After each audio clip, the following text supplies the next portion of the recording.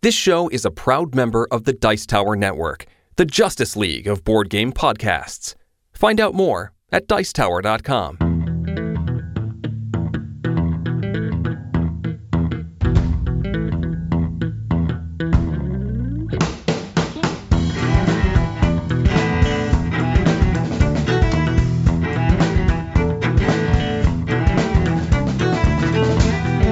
Welcome to another episode of the Family Gamers Podcast. This is episode 321. Hello, everybody. We are the Family Gamers. As always, I am your host, Andrew, and I am joined by my lovely and wonderful and amazing and patient wife, Anitra. That's me. She laughs when I say patient. I'm not going to ask her why. This week on the show, we have not one, not two, not three, not four guests, but you did like 7 interviews, I think, which means 7 or 8, something like that. 7 or 8 guests on the show this week. In the second half. Yes. We, of course, are doing our PAX Unplugged debrief, and as always, we try very hard to interview some people so that the people themselves can talk about the games that they have made. Mm-hmm. So we're going to do that second half of the show, and then we're going to wrap it up with Anitra talking a little bit about some of the stuff that she did that didn't make it into some interviews, so that's what we're going to do. But first, you have a fact, right? I mean, just the facts, ma'am. That would be a boring podcast. All right, this is episode 321. 3, 2, 1. Lift off. Yeah. So that was actually what I thought about first, but then I was kind of thinking about this and thinking about, things that I remember from being a kid. 3, 2, 1, contact? 3, 2, 1, contact. There it is. Yes! Contact is the answer, is the reason. It's something about something happening. All right. So obviously, Anitra knows what I'm talking about. 3, 2, 1, Contact was a TV show that was on when we were kids. It aired on PBS from 1980 to 1988 and later ran on Noggin, which was a joint venture between CTW and Nickelodeon from 1999 to 2002. Man, I definitely thought I saw 3, 2, 1, Contact after 1988 because I would have only been 6. I mean, I feel like it was probably in syndication. It was probably in reruns on my local PBS station. Yeah. The show teaches scientific principles and their applications. Dr. Edward Atkins, who was responsible for much of the scientific content of the show, felt that the TV program would not replace a classroom, but would encourage viewers to ask questions about the scientific purpose of things. Was he right, Anitra? I think so. I think so, too.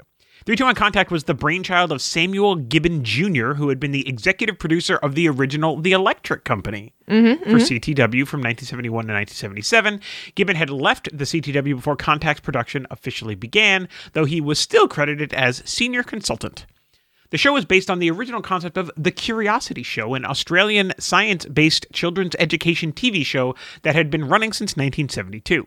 That program was hosted by Australian scientists Rob Morrison and Deanne Hutton, who were consultants to the Children's Television Workshop, CTW, in the early planning stages of what became 3, 2, 1, Contact.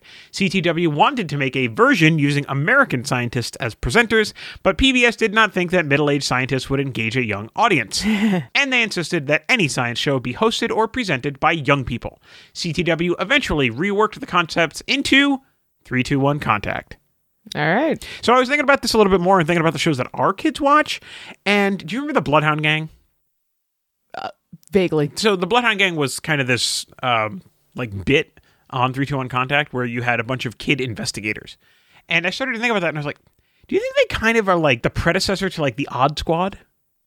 Sort of. I also think of MathNet. Mm-hmm. MathNet was the other one, yep. Which I think came on right after 3, 2, 1, Contact. But MathNet was very much like adults doing adulty things, except it was kind of silly. Right. I think 3, 2, 1, Contact is now replaced by things like Odd Squad, but also like Cyber Chase, which is a cartoon, but it has little bits at the end that are always real people, basically teenagers, acting out math problems. Yeah. All right. Well, hey, whatever. But that's my fact for this week, 3, 2, 1, Contact. We also have a message from our sponsor. Speaking of math, how do you maintain your budget during the holiday season? With gift giving, big family meals, decorations, increased travel, and seasonal activities. The first step is to recognize that you need a budget. Focus first on the big spending areas like gift giving. Create a list of everyone you intend to buy a gift for, and set a maximum that you'll spend on that person. You can use the same list to track ideas with links to items, and then when you buy the gift, you can keep track of what you bought, where you hid the gift and how much you spent. The hiding is important. Remember where you hid the gift. It is very important. I lost a gift a couple of years ago. After a few years, this becomes a habit, and it makes it much easier to stay on budget. With your grocery budget, think about making at least part of your hosted meals potluck, so other guests can help with the expense of the meal. The best tip, though, is to pay attention to how much your spending increases during the holidays this year. Then, starting in January, begin setting money aside for next year based on how much you spent this year. If you want to talk through other ideas to take some of the stress out of the holidays, set up a time to talk to First Move by going to firstmovefinancial.com/familygamers today. All right, thanks so much to the team at First Move Financial for sponsoring this episode of the show. So, Anitra, this is the part of the show where we talk about what we've been playing. Are you ready to talk about those things? We've been playing some games. We have been playing some games. All right, do I get to talk about some of the games that I actually played at PAX Unplugged? Yes. I mean, I didn't actually fully play very many games at PAX Unplugged because kind of the show floor closes and then I look around for my friends and I have time for like 1 or 2 games before I'm dead for the night. But I showed several different people Sprawlopolis because I tend to pull it out when I'm sitting down and eating a meal all by myself at those big long tables, spreading the button shy love continually. I also played some Green Team Wins. We broke the game slightly and played it with 13 people because this was PAX Unplugged, so somebody had their own whiteboard that they used for some kind of game in development. Okay. That was a great time, and part of the group was our friend Bob from One Board Family, our friend Isaac Villa from Gaming with Sidekicks, and Grant Lyon. Yay! And it was just a ton of fun. And I lost pretty badly on the question of pick one of two, a short drive or a long flight.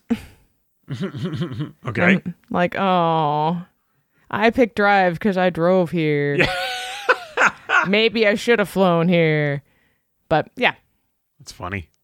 I also got introduced to Joan of Arc, which is the Orleans roll and write, draw and write, whatever it is. Yeah.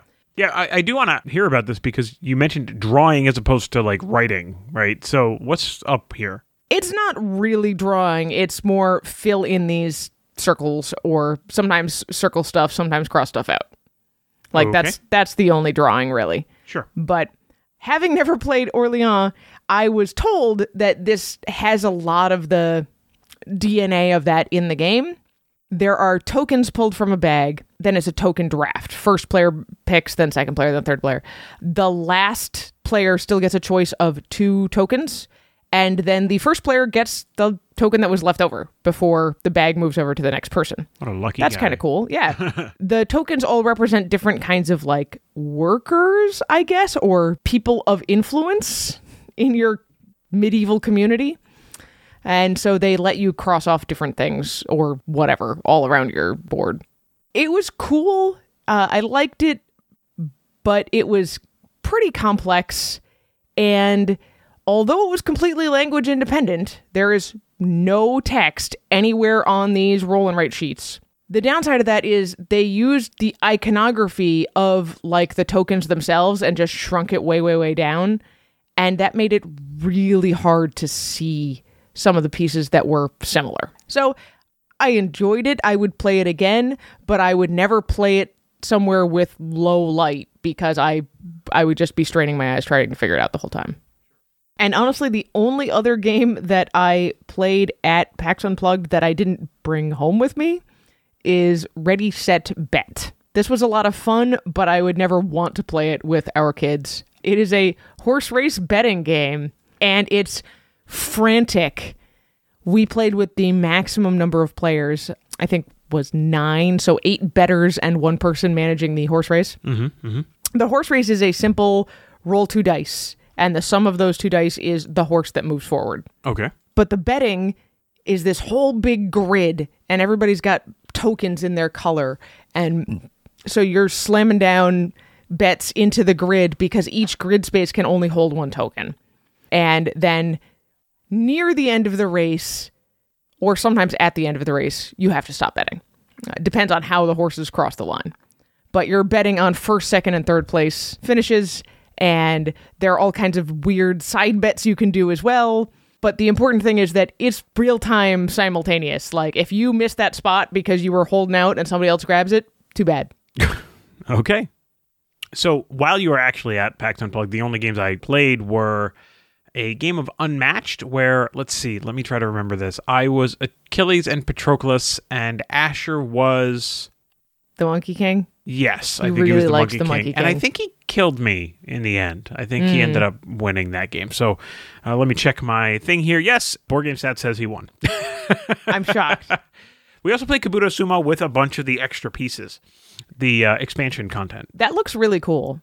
Yeah, so there's a whole bunch of different things. The way it works is that you pick two, or you randomly select, whether it's on purpose or random. It doesn't matter.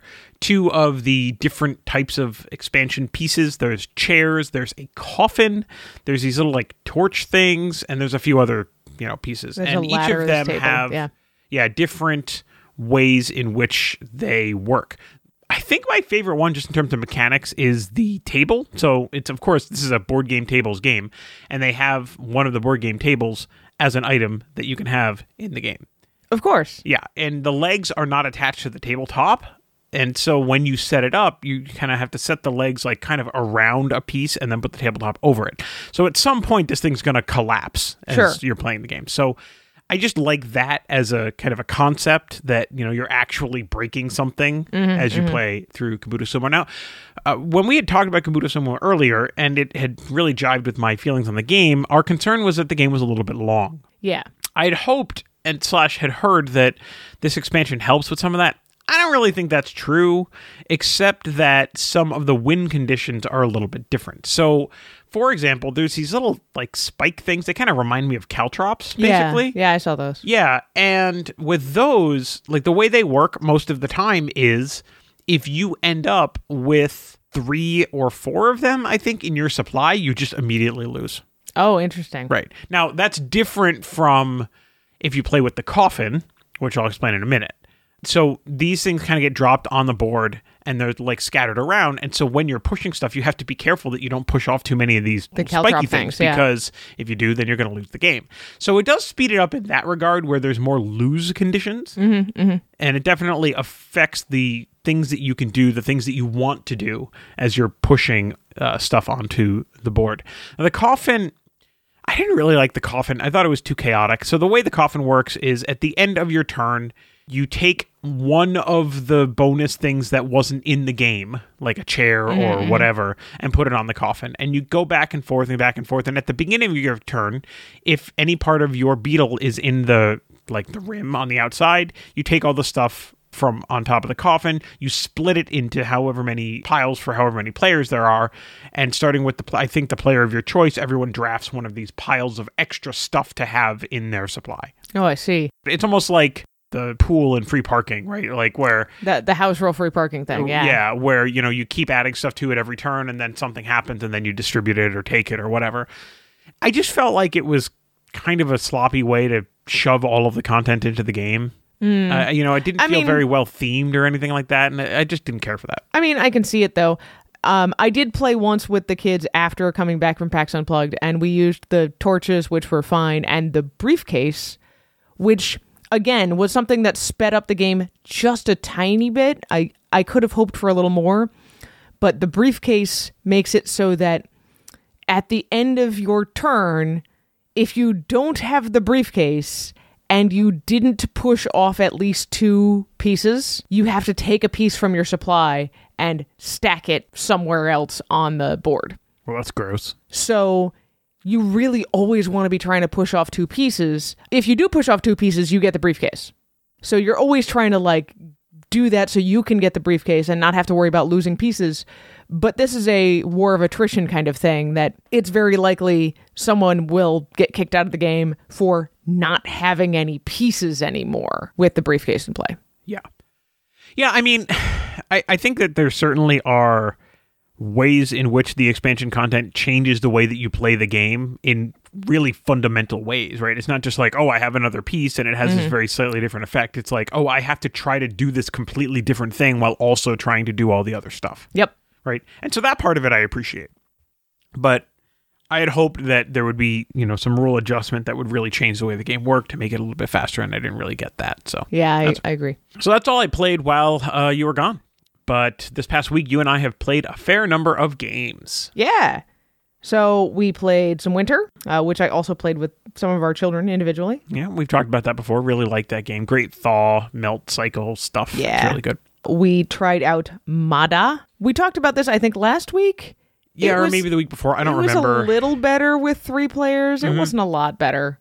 Yeah, I mean, the game's fine. I don't know. I don't hate it as much as I did the first time we played it, which I guess hate is a strong word, but like... You really disliked it the first time. I didn't love it, really. And this time around, I got a lot of more of the same. Asher got super lucky, and I very much did not, and he obliterated us. It wasn't... It feels like there's some element that's just kind of missing. Yeah, and I don't know what it is, right? I mean, I appreciate kind of what they're going for on this one, but it's so clearly a luck-based game that it just doesn't have enough hooks for me. We also played Oh What Fun. We did. This game is adorable. I brought home from PAX Unplugged. We're going to put the review for it in the show. Suffice to say, if you like Christmas and trivia and puzzles, you will probably like this game. I mean, I think, take what you just said. You brought it home from PAX Unplugged, which means less than a week ago, and we've already published a review for it. Which means, yes, our family has played this game enough to review it, which means something. Yes, exactly. So that is Oh What Fun. It is a really, really great thematic Christmas party game. Yes. This is definitely a party game.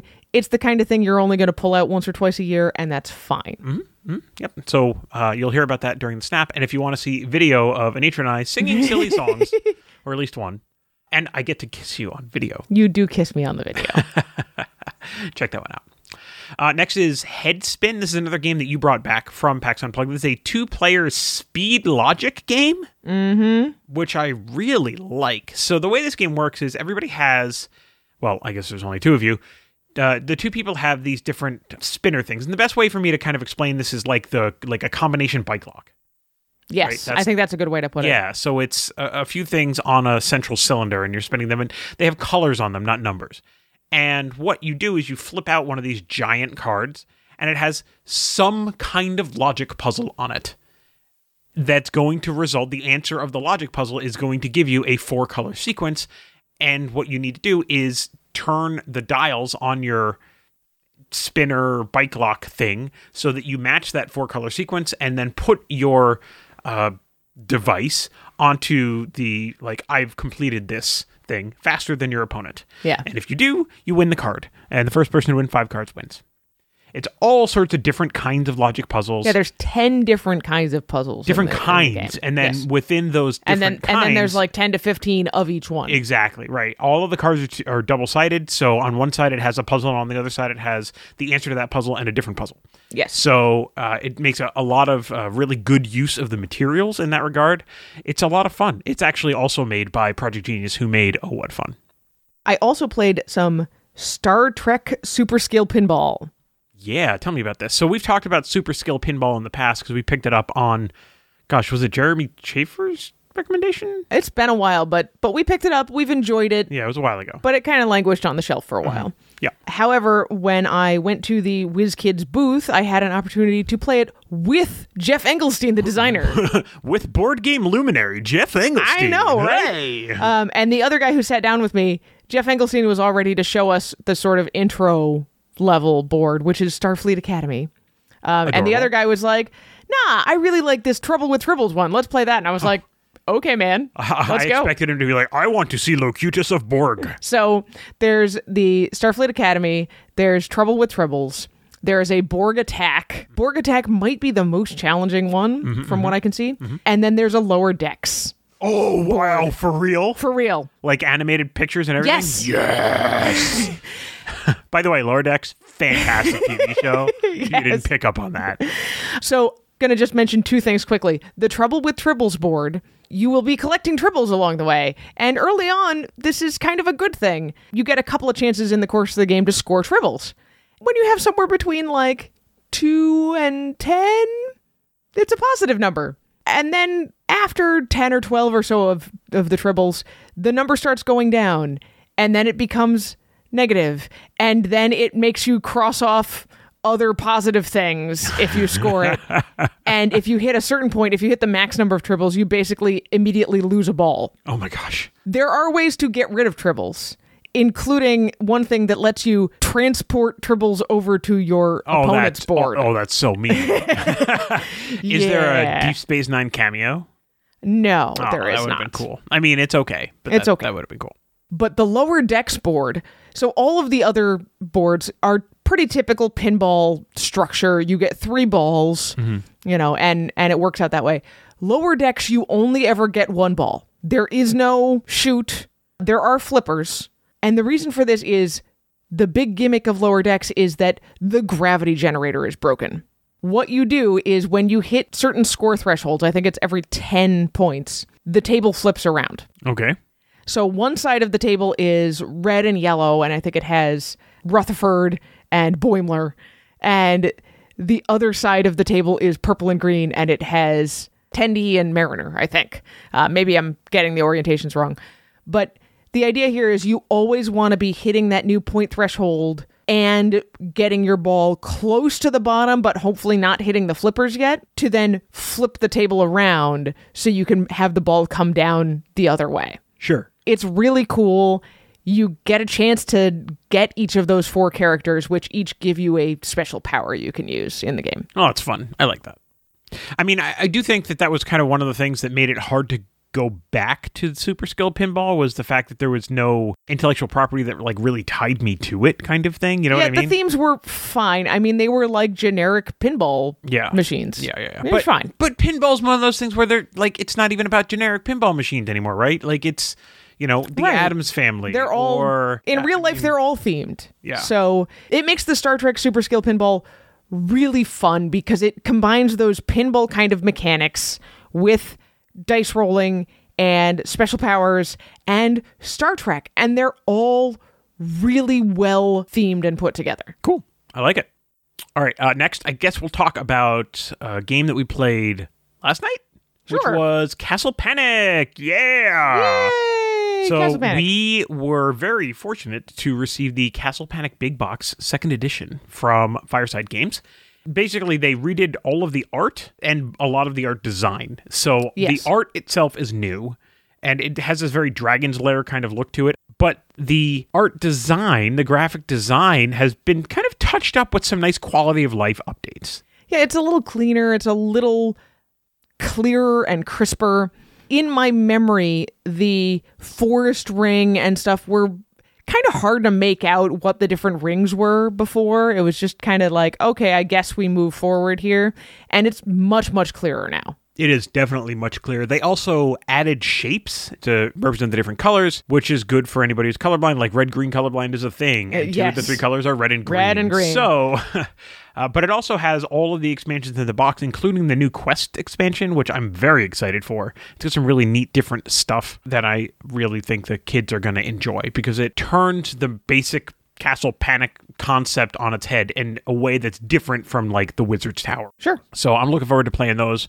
We did the baseline game last night and we won barely. That's how you're supposed to. That's how you're supposed to do Castle Panic. We won barely. Mm-hmm. Finally, we played a new to us game from Bombix called Garden Nation. This game was weird.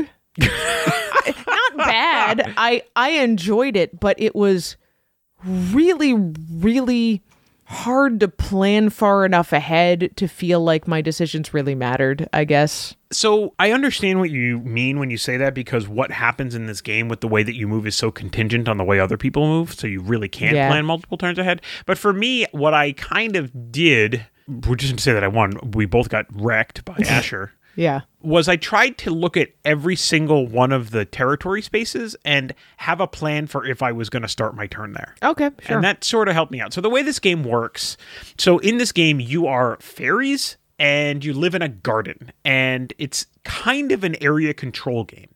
Yeah, and everybody's trying to build houses or towers or whatever, but you're kind of subtly competing with each other. Right. It's not really like...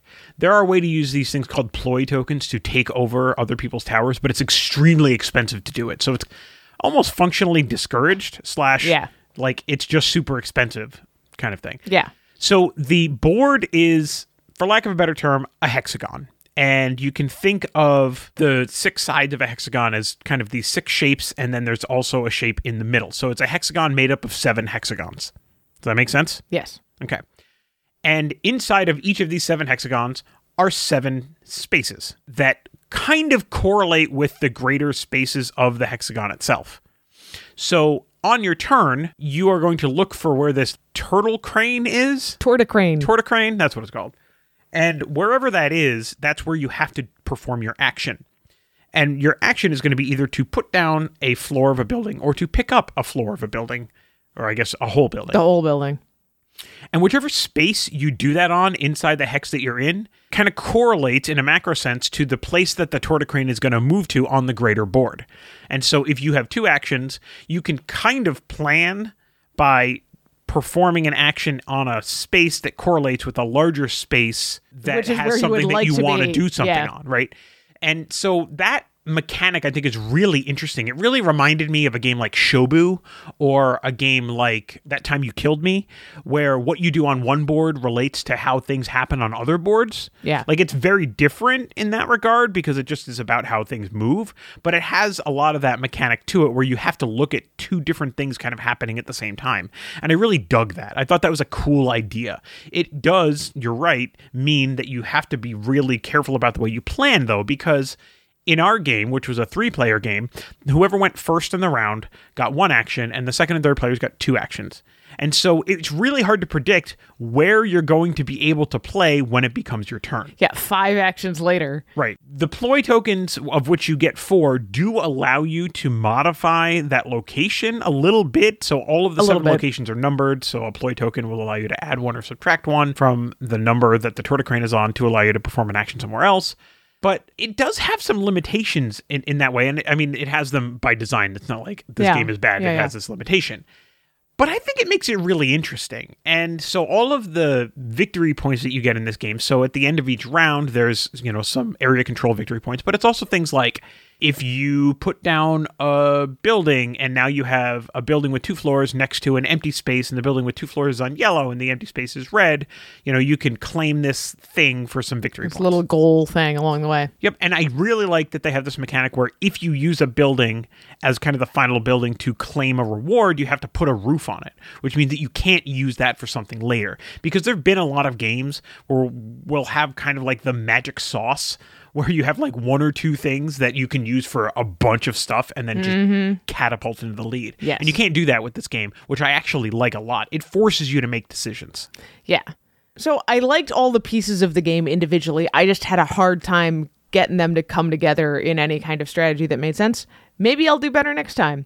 I mean, it was like 9 o'clock at night when we started playing, and we had never was played also it part before. of it, yes. Yeah, I think this is a game that definitely is very unlike a lot of other games, which I think is kind of cool, right? So the art style is this like weird French garden-y thing. Like, this is interesting because I think the art is fine on this one, and you really like the art on this game, which is so contrary to the way we normally talk about this. There are elements of the art I really like on this one. I don't just blanket love the art, but I think the art is very interesting even where I don't love it. Okay. I'll put it that way. Sure, that's fine. But this is Garden Nation from Bombix. This is definitely a game that we're going to play a couple more times. I think of people like our friend Dave, who does some reviews for us, who really likes games that have strategy. This game has strategy, and it might be kind of frustrating, but it's not luck. Yeah, right? I think this game might be up his alley. That does stuff like that. So, I don't know, maybe I'll reach out to Dave, and we'll see if we can get Dave to play. There's one more game that you forgot. What's that? I managed to buy us a copy of Turing Machine. Oh, that's right. Yeah, we did play Turing Machine. We played it separately and solo. Yes, we each played it solo. I was very tired, and I was very wrong. I played it solo, and I liked it so much that I immediately played it solo again. Does that mean that there's a puzzle that you've done that I haven't? No, because you did an online one. I did an online puzzle for the second one. Okay.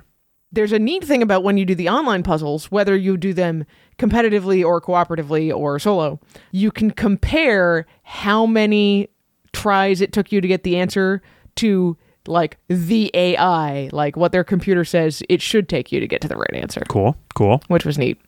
So I like everything about this game. So we admit The theme on this one is not necessarily going to hit with other people the way it hits with us, but we're both computer science grads. Yeah, so that's like a thing for us. So we're like, wait, Turing machine, yes!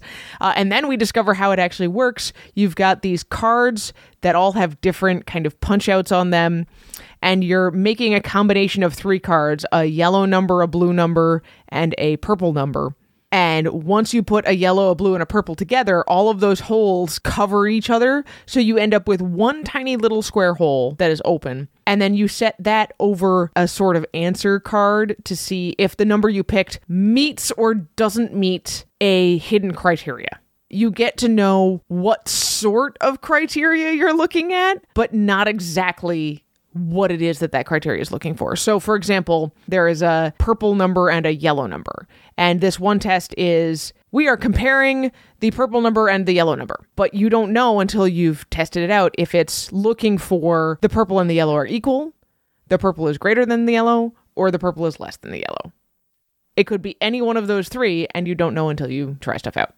Mm-hmm. And the whole thing is that you're trying to do this with 3 or 4 or 5 or I think even 6 different conditions, and you're trying to come up with a number that meets all of the conditions, but at the beginning of the game, you don't know what any of those conditions actually are, just kind of what family they're in. Yeah, it's a really interesting game, and it's scientific analysis to perform, high-level deduction, which I like. It is a straight-up logic puzzle, really, and part of that is really training yourself, or whoever else you're playing with, to look at what do I know, what can I deduce, and what do I still need to figure out? Yep. So this is not a game that we are going to review probably because we bought it, and we don't have time to review games that we bought. Not right now, anyway. But we are probably going to keep talking about it because we're going to keep playing it. So yes, definitely. All right, Anitra, I think that might be it. That might be all of the games that we've been playing. Should we talk about our giveaways? Oh, let's do that. Okay. We are going to give away some stuff. We're giving away 4 different things, so we're running 4 giveaways. Yes. Starting the day this podcast comes out, we are going to give away the Quest Kids and its expansion. Mm-hmm. This is a great kind of super mega entry-level dungeon crawl for younger kids. We're talking like 4, 5, 6 years old. Yep. The expansion leans a little older because it has some reading, but it's easily a thing that mom or dad could read and younger kids could play, or a thing that older brother or sister could read and, maybe humor their younger siblings. Yep, absolutely. 100% kid appropriate, really kid intended. So That's very good. The next thing is a copy of Aldabas from our friends at Grand Gamers Guild. Really enjoy this game. It's a puzzly Euro in a small box. Yep, this is a game that I had the opportunity to spend a long time selling at Essen this year. And we did, in fact, sell out. Oh, good job. So, yeah. We are giving away a brand new in shrink copy of Fife. Yeah, so this is a game that we got in for review. This is a game that Suze from Restoration Games had recommended to us. So we played this a couple of times, I think, and I really enjoy it. Anitra is this puzzle hurts my brain. One. Yeah.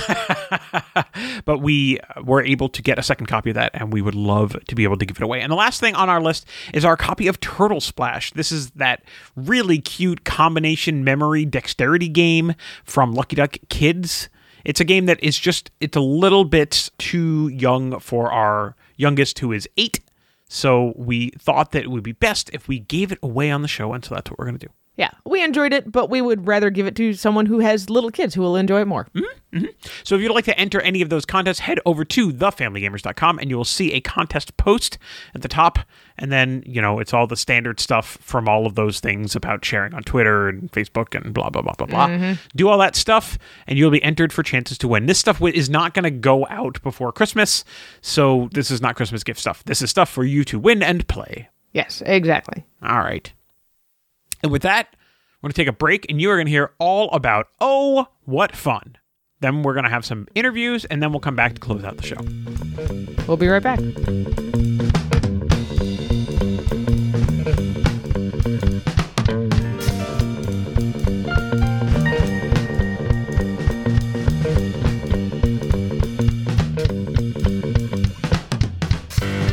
Dashing through the snow or staying home inside. What fun it is to play a game with family and friends tonight. This is a snap review for Oh What Fun, a holiday-themed party game from Project Genius. The box says it's suitable for players down to age 7, and it can accommodate up to 20 people.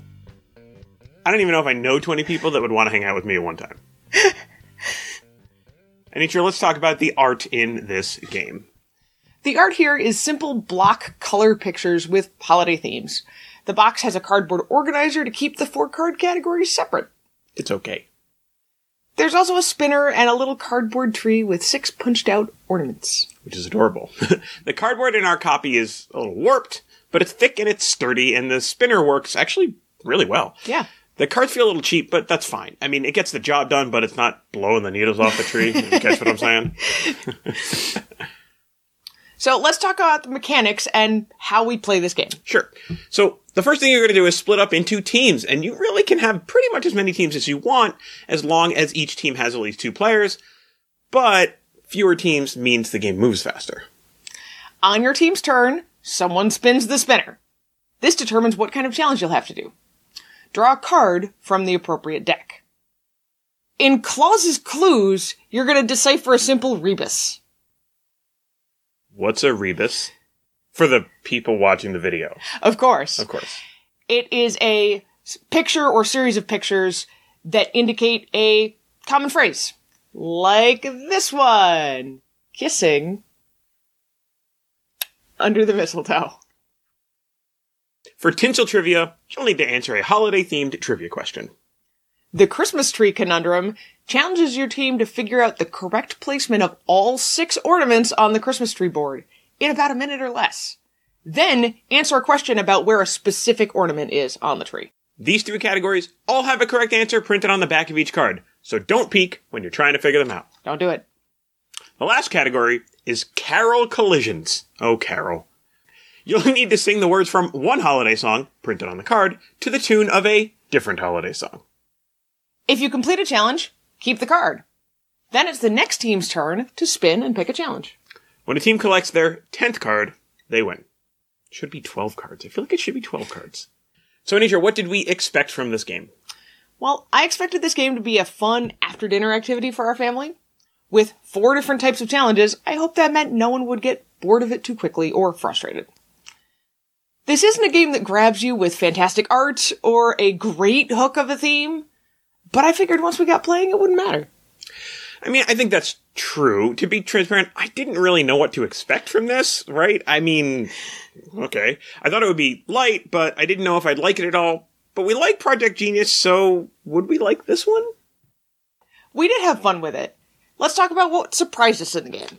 Well, there was a wider variety of trivia than I expected. We also found that most of the challenges were relatively easy, and that's okay. That keeps Oh What Fun actually fun. As our daughter said, some of the questions are easy for kids, and some are better for old folks. And that makes it great for the whole family to play together. I will confess, I was stumped by some of the questions. Apparently I need to study up on my 16th century European Christmas traditions. Our only disappointment was finding a small error on a card on our very first play. It didn't stop us from enjoying the game, but it did slow us down. Hopefully it's the only one in the game. So, Anitra, do we recommend Oh What Fun? Oh What Fun is perfect for a family holiday gathering. The variety of challenges in here means that no one will feel left out. And the holiday theming certainly got us in the mood for more Christmas celebrations. It's inexpensive, it's easy to find, you can even get it today at Barnes & Noble, so it's a low-commitment way to get a lot of people to the table. What are we gonna rate Oh What Fun, the family game? Well, I think we're gonna rate it 4 Christmas cookies out of 5. And that's Oh What Fun in a snap. Here comes Santa Claus, here comes Santa Claus, right down Santa Claus Lane. Vixen and Blitzen and all his reindeers pulling on the reins.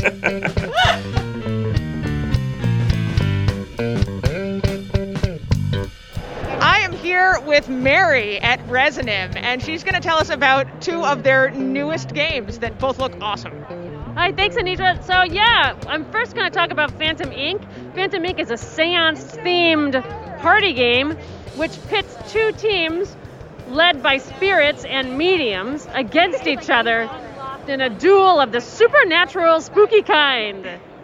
In the game, The spirits know the same object, such as apple, for example, but the mediums on each team don't understand what the object is yet. They don't know, and they're trying to prove that they're the best mediums that exist in our, spiritualist universe.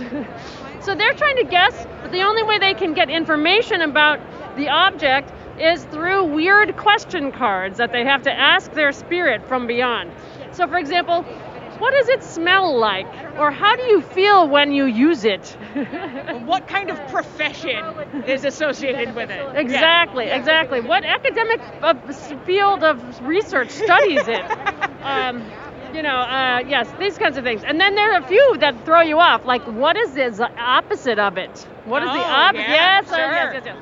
So the clues that are written out by the spirit are public. And so, for example, if the question is secretly given to this team spirit, what color is it, and it happens to be an apple, the spirit can start writing R, and the team, if they know, well, how many colors are R, they can cry silencio so that there's less public information out there for the other team to use against them to guess the object first. So it's a 10 to 15 minute party game that just leaves people in ridiculous heaps of laughter that I think you should try to play. It sounds great. I love this idea of you're giving the clues, but the other team doesn't know like what questions you're answering with those clues. That's the key to the game, because there's this hidden information. And somebody might even write out the word elephant. Well, how would I know what's associated with an elephant? Maybe it's about what is it about the size of, you know? It could be elephant. It could be what's its next of kin or something, who knows? So that's the kind of fun of the game, is that kind of missing part, that missing information that keeps the game kind of with a lot of spirit. And it also gives the strategy, because the spirit can't give too obvious of a word, because the other team will figure out faster and be able to jump on the answer quicker. So it's a clever, thinky party game. I like it. Cool. So, Retrograde is a totally different kind of game. It's based in the 1980s arcade theme, and it's kind of like, I would describe it as a Yahtzee dice chaos. It looks a little bit like Space Invaders, but you're rolling dice to try to make pairs to cross off the aliens, right? That's right. You're blasting droids like a kind of classic arcade game. But what you're doing is you have to actually get permission to blast the droids, if you will, by getting these kind of target cards.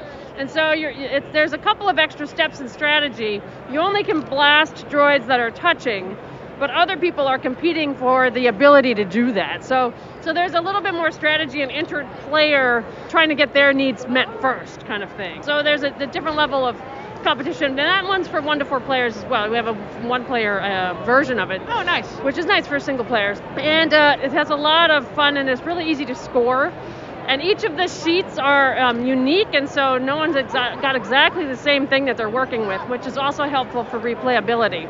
They both look really awesome, Mary. You said Phantom Ink is available now. Yes. And Retrograde just is fulfilling to the Kickstarter backers, so it'll be available soon. The Kickstarter backers have gotten theirs at this point, so it should go to retail by the beginning of the year. So the global chaos did not get it here for the holiday season, but it can be for the next one. Yeah, winter birthdays, we're good. Exactly. Well, look for it in the new year, 2023. Thank you very much for your time, Mary. Thank you so much, and play well.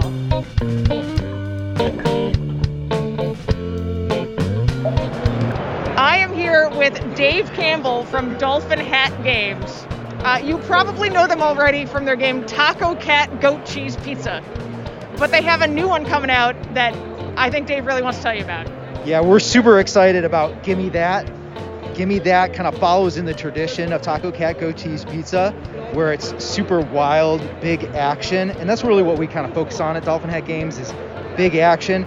And how do you get, kids away from a screen for about 10, 15 minutes? Yep. And that's what we're trying to do, is to have fun together as, families. And the whole thing I wanted to do with things like Gimme That, Taco Cat Goat Cheese Pizza, is get rid of the rule books, essentially. So with Gimme That, what you do is you have everybody sitting around a table, okay? And everybody has one job to do, and that's counting spuds on a spud sheet. So you're literally counting potatoes, okay?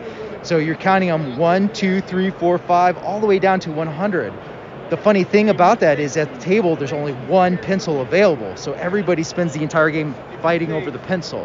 And the way that you do that is by rolling a die. So you take turns rolling this die, and if you roll the pencil on the die, you get to steal the pencil and say, give me that! And you start writing 1, 2, 3. But there's also a lot of other funny action. There's mashed potatoes where you're slamming on the table, and spud bumps, and high fries. So it's a lot of big, wild action, big fun, big laughs, just like Taco Cat Goat Cheese Pizza. I noticed that the die also says left. Yes. So you don't necessarily get to hang on to that sheet you've been working so hard on. That's right. So what happens with that is all the sheets move off to the left if left is rolled. And you might be thinking, well, that's not fair. What if I work so hard on that sheet? Well, that's the thing. It always comes back around. So you don't expect it to, but it does. And in fact, somebody might have been working on the sheet next to you, and then they're doing a good job, and they get passed off to the left, and maybe someone is working a little bit slower. So what it does is it actually acts almost kind of like an equalizer. Evens it up a little bit. It evens up a little bit, which is great for families. So that's why Gimme That is just a blast for family gamers. Well, that sounds hilarious and fun. Is Gimme That currently available? Can people go buy it? Yeah, it's currently available at your friendly local game store. But it is also available at Meijer in the Midwest, and then Barnes & Noble across the country, and then on Amazon, and then also on our Dolphin Hat website. So yeah, feel free to go ahead and pick up a copy. And then one other thing, too, about Gimme That is if you win, you get Crown Spud royalty, and you get a sticker when you win, which is a nice little prize for a family. It's adorable little King Spud. That's right. I love it. Thank you very much for your time, Dave. Thank you for your time. Thank you.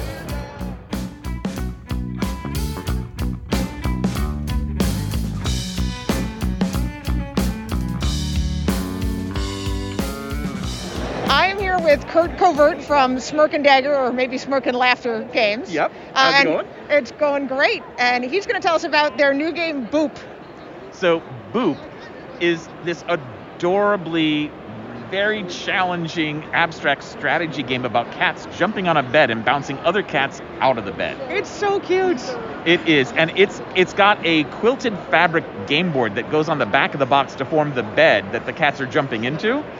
And you're just trying to line 3 up in a row, and that sounds super simple. But, oh, yeah, totally. Yeah, but they repel each other. So putting a cat in the middle of 2 others doesn't make a line of 3.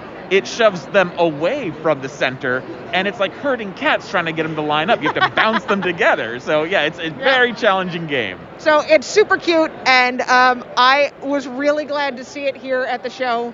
I think everybody should go out and get it because it's 2 players, it's fast, it's cute, and you will learn how to play it right away, and you will spend a long time trying to figure out how to master it. Yes, indeed. And in fact, this is actually the game's premiere.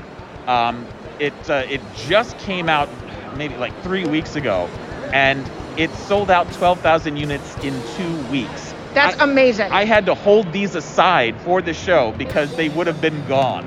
Wow. So, yeah. That is amazing. Thank you so much, Kurt. And everybody should go check out Boof because it's amazing. Oh, thanks so much.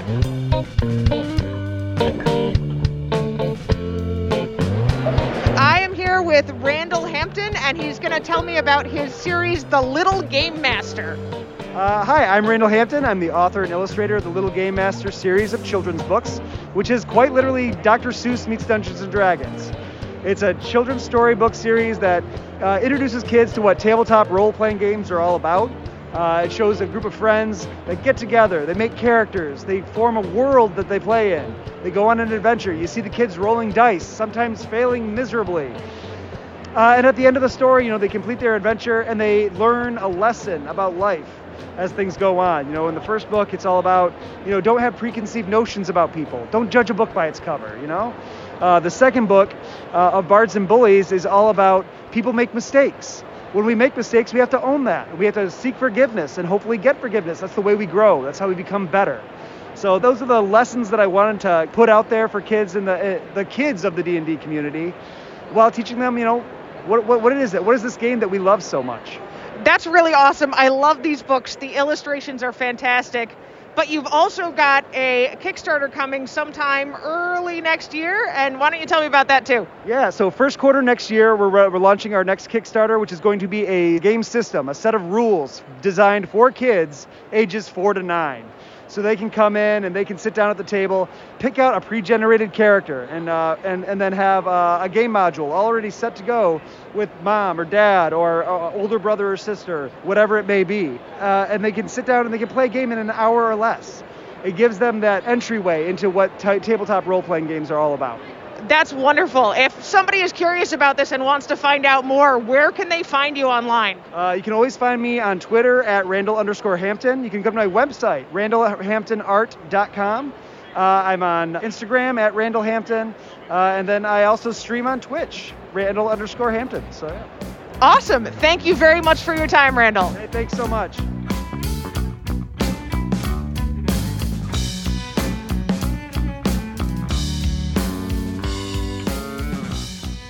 I am here with Jake Jenny from Last Night Games, and I think he's going to tell us about The Finest Fish and maybe more. Awesome, thanks. The Finest Fish is our newest game. It's arriving right now for sale. It'll be shipping early next month. It's a kind of casual tile placement game where you get to choose a unique goldfish board and add scales to it to complete patterns and clusters of same colors and things like that to maximize your score and get the most points. It's pretty casual play. If you like tile placement games, you really ought to check it out. Again, it's shipping next month from Last Night Games. Very cool. And while I'm here, can we also talk about Life of a Chameleon? Of course we can. Before we even get started, I'm going to see that it's got the Mensa Select seal on it. That's pretty great. Yeah, it was part of the Mind Games this year, 2022, and was honored with the Mensa Select seal. We're pretty proud of that. So tell me how Life of a Chameleon works. Of course, it's a little bit more strategic of a game. It's kind of an abstract strategy game. You get to play the role of a chameleon, moving around the board, eating bugs that match your color, and avoiding snakes that don't match your color. As you eat those bugs, you want to eat them in a certain order to complete objective cards.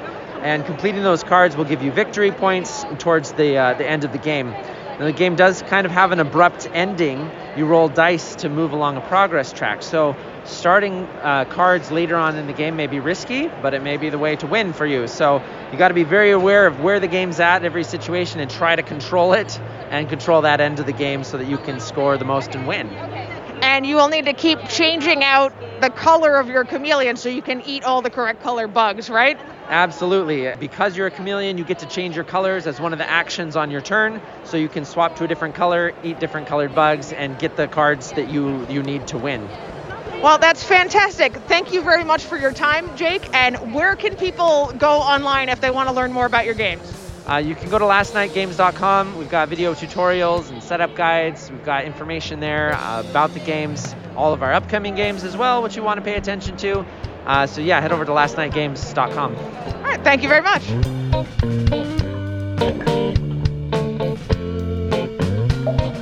I am here with Matt at the Restoration Games booth, and he is going to tell us a little bit about Key to the Kingdom. Yeah, hi there. This is Key to the Kingdom. Key to the Kingdom is a new game. We just brought it back this year. As you know about all Restoration games, that we take old games and take them apart, put them back together, brand new, with all new modern sensibilities and all for a new modern gaming audience. I feel like you take something that feels the same as what people are nostalgic for, yes, but better. Better, much better, exactly. And with Key to the Kingdom, this is a game, came out in 1990, where it's a fantasy adventure game. You're rolling, you're going around the board, going on adventures. Well, we still have that flavor. We still have the same.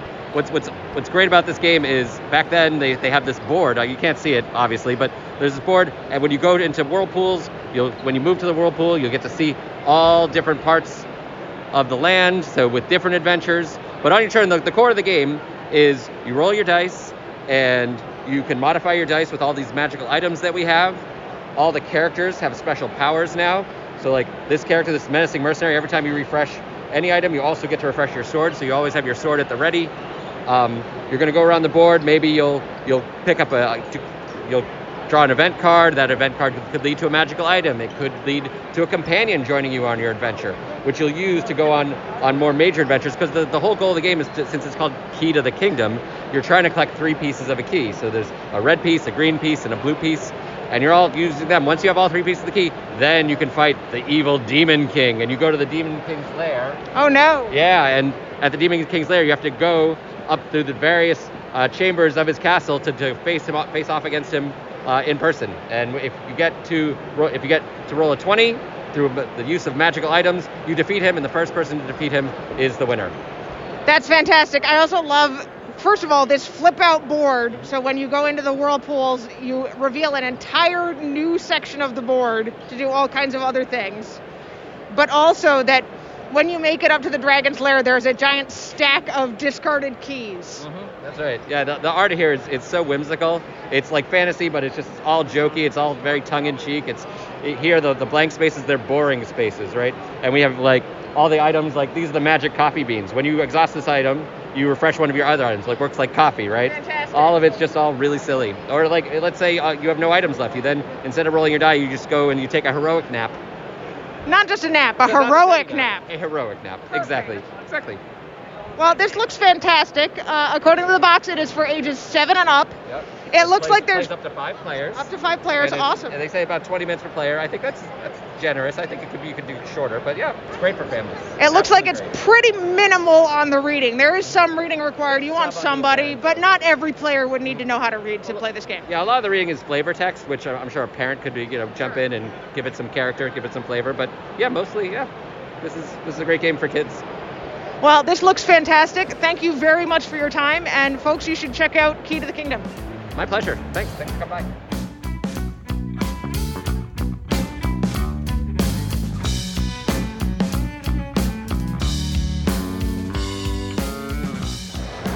I am here at the end of day 2 of PAX Unplugged with Colin from Flag Bearer Games. Hello, Colin. Hi, how's it going? It's going great. So tell me a little bit about your main product you got out here is Nations and Cannons, which is a D&D 5e module. Campaign setting. Setting. We have all the rules here to play a historic campaign instead of playing a sort of monsters and mayhem that is D&D. No elves, no any of that. No right? elves, no dwarves, unless you want them to be. We build it on the 5e skeleton so that way you could incorporate any supernatural concept you want. So if you want there to be elves and gnomes and whatever. Fighting the Revolutionary War? Sure, yeah, why not? You're perfectly okay to do that. Or my personal favorite of Benjamin Franklin Banshee Slayer that imagines all of Benjamin Franklin's inventions as ghost hunting equipment. Bifocals, spectral evidence. Glass harmonica, clearly a Banshee lure. Just look at all the history around it. People are dying of sadness and all these other things. And Benjamin Franklin keeps claiming it's not supernatural.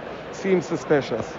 Fantastic. But the main idea here is that you can recreate and kind of walk through our nation's history and the beginning of our nation, right? That's absolutely true. So we start with listing all the different heritages and languages of all the different peoples that lived in North America at the time. Replacing the concept of D&D's race, so there are no elves because everyone's a human, with a concept called roles. So you're not a dwarf, you're not a halfling, you're an officer or a veteran or a pioneer or a renegade. And along with that, we get space to talk about who would have that role living in America at the time by using real characters from history like Seymour Burr as our exemplar for a renegade.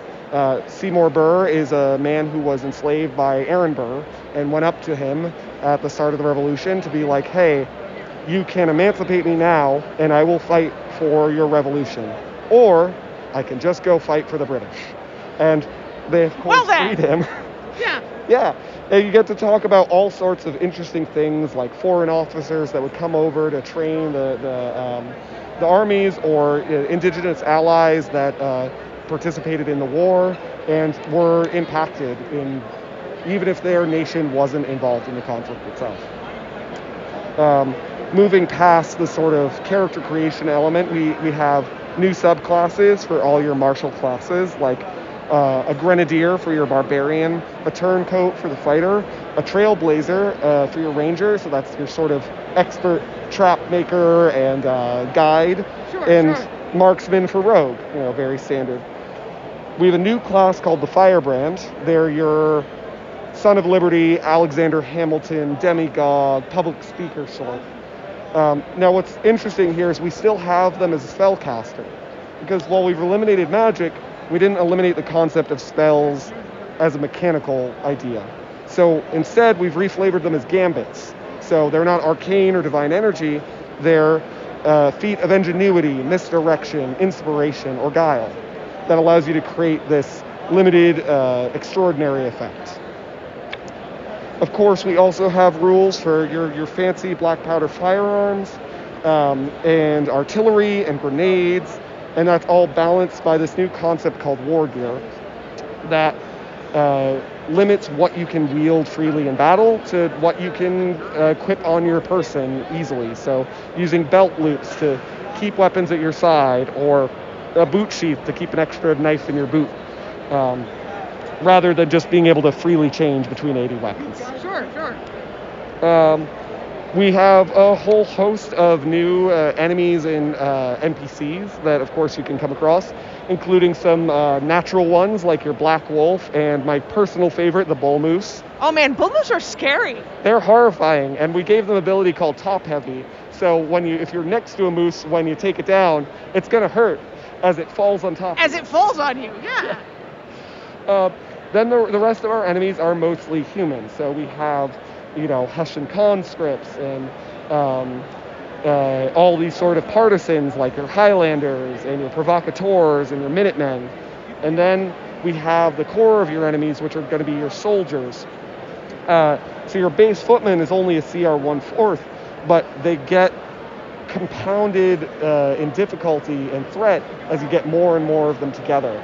So instead of having one big sack of hit points that's a dragon or something like that, instead 20 redcoats is a significant threat even to a high-level party just by sheer volume and their ability to get more accurate when they're standing next to each other, or have AoE attacks when supported by a sergeant that can order them to volley fire. Then, of course, we have, in this core book here, we have an adventure module that's the Invasion of Canada. So this is the first aggressive action that the Continental Army takes, trying to go up into Canada and take control of it before the British can use it and the waterways to come on down. Maybe not the best idea, but it seemed like a good idea at the time. So the module takes you first with Ethan Allen and his bombastic personality as he tries to single-handedly take control of Montreal, all the way up to the siege of Fort St. John. And then we have some bonus objectives here for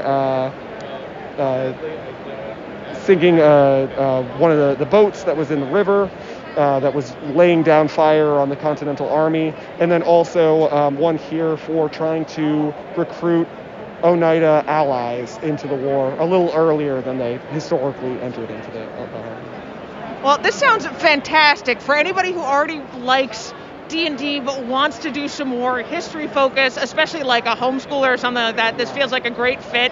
I think my friend who is an AP U.S. history teacher will also really enjoy this. Oh, absolutely.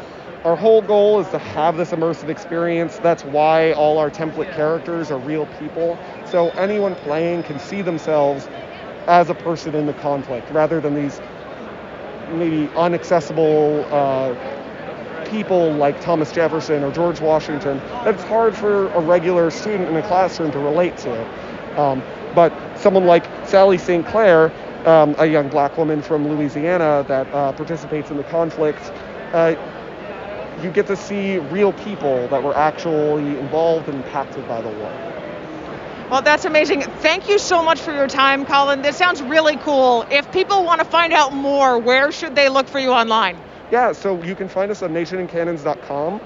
There's a link to all our social media there. So we have a Twitter account, a Facebook account, a Reddit account, and of course a pretty active Discord where we all talk about various things from history or the gamification of historical content. One more thing to add on, we also have a Kickstarter that we're going to be launching in February that is a campaign module book for the first half of the Revolution that sort of takes players from the Siege of Boston all the way to Valley Forge. That's fantastic. Thank you very much. You're very welcome. Thanks for having me.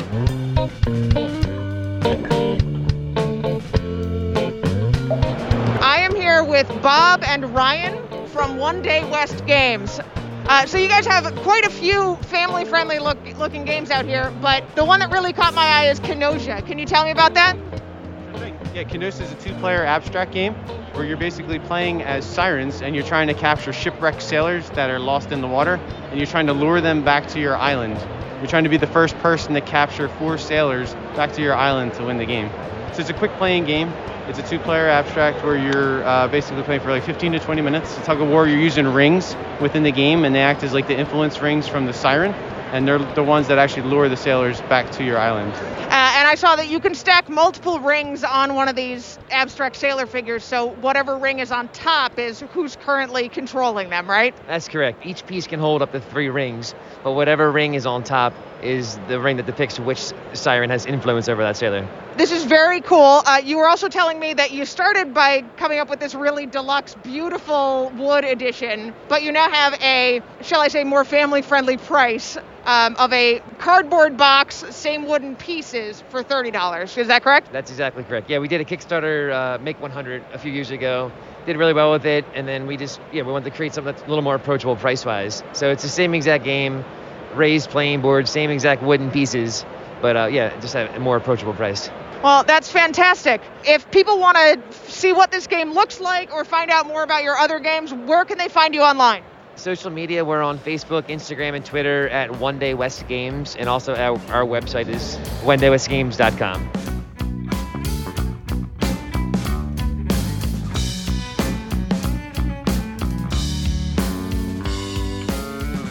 All right, and we're back. We're here with our guest, Anitra. She's going to talk about PAX Unplugged. So I'm going to give you just a couple of really quick things that I'm excited about that I either saw or heard about at PAX Unplugged. And you have received permission to talk about these things? Yes.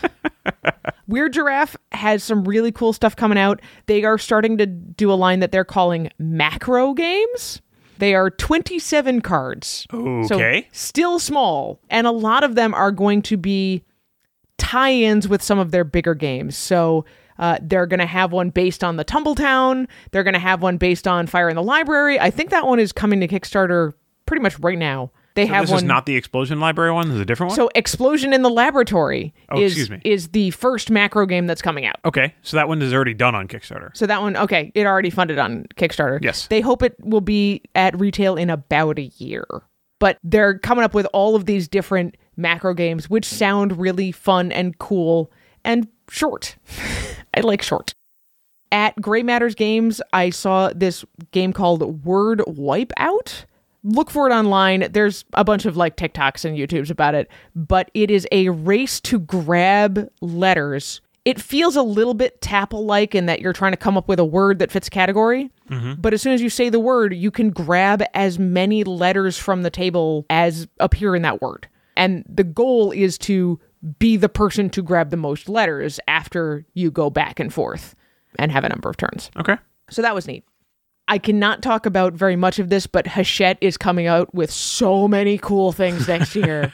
So many cool things. Awesome. Lots of educational stuff that also sounds very, very fun. And I'm just going to leave it at that.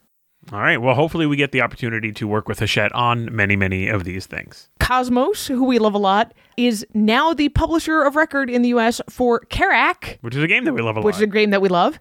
And Catch the Moon, which is a game that I got introduced to a little while back. So those both seem cool. Very few changes to the games themselves, which is fine. We also talked a little bit about the new Crew Deep Sea has difficulty levels. So if you liked the idea of the Crew, but it just was either way too easy or way too hard for you, the new Crew is the way to go. Cool. Their game Switch and Signal is a co-op that feels a little bit like Ticket to Ride and a little bit like Pandemic. You are playing with an open hand of cards. You are trying to, quote unquote, beat the clock. It's not real time. It's like a card countdown. But you're trying to beat the clock in a pick up and deliver cooperative Rails game. And I got to see a demo of Hickory Dickory over at the Plaid Hat Games booth. Yes, this game looks very, very cute. Adorable. It is not little kid adorable, although I do think youngish kids could play, but this is a relatively complex pick up and deliver game with a very cute theme of mice running around on the face of the clock and trying to grab the things that they want and bring them back home. So that's pretty much it. I also saw a lot of friends, which was kind of the best part of PAX Unplugged. I think it's always the best part of PAX Unplugged or any other show, really. I mean, now that we've been in board game media for like 7 years, we know a lot of people, and it's nice to be able to see him and catch up again. Mm-hmm. I also very briefly got to meet Manny Vega, the designer of Flamecraft, and he was very nice. Awesome. All right. Well, Anitra, if anybody wants to ask you about some of those things that you can't talk about, or maybe some of the things that you can talk about, where would they go to do that? Well, the best way to ask me is to send me an email, although I cannot promise that I will respond in a timely fashion. Gee whiz, okay. And that's anitra@thefamilygamers.com. Well, you can email me, and I am obsessive about my email and probably will respond in a timely fashion at andrew@thefamilygamers.com. You can also find us on Facebook, Twitter, Instagram, TikTok, and YouTube at Family Gamers AA. Andrew tried his hand at making a TikTok video this week. I did. I think it's okay. I don't know. People look pretty at good. it. Yeah. Anyway, you can also head over to the Family Gamers community. I highly recommend you do. There's lots of really great stuff going on in there. Conversations, people asking for advice, people giving advice, whatever, at thefamilygamers.com/community, or just heading over to Facebook and searching for the Family Gamers community. There is still time to get Family Gamers or Play Games with Your Kids merch before the holidays. You can do it. I believe in you. Go to thefamilygamers.com/merch. And get a discount with code GIFTS. GIFTS. 10% off for the rest of the year with code GIFTS. Please don't forget to subscribe to this podcast, tell your friends about the podcast, and leave us a review if you can stomach opening Apple iTunes or whatever your podcast subscription source is. Don't hold back, Anitra. The Family Gamers is sponsored by First Move Financial. Go to firstmovefinancial.com/familygamers to see how the team at First Move Financial can help you pile up the victory points. Well, I think that's going to be it for us this week.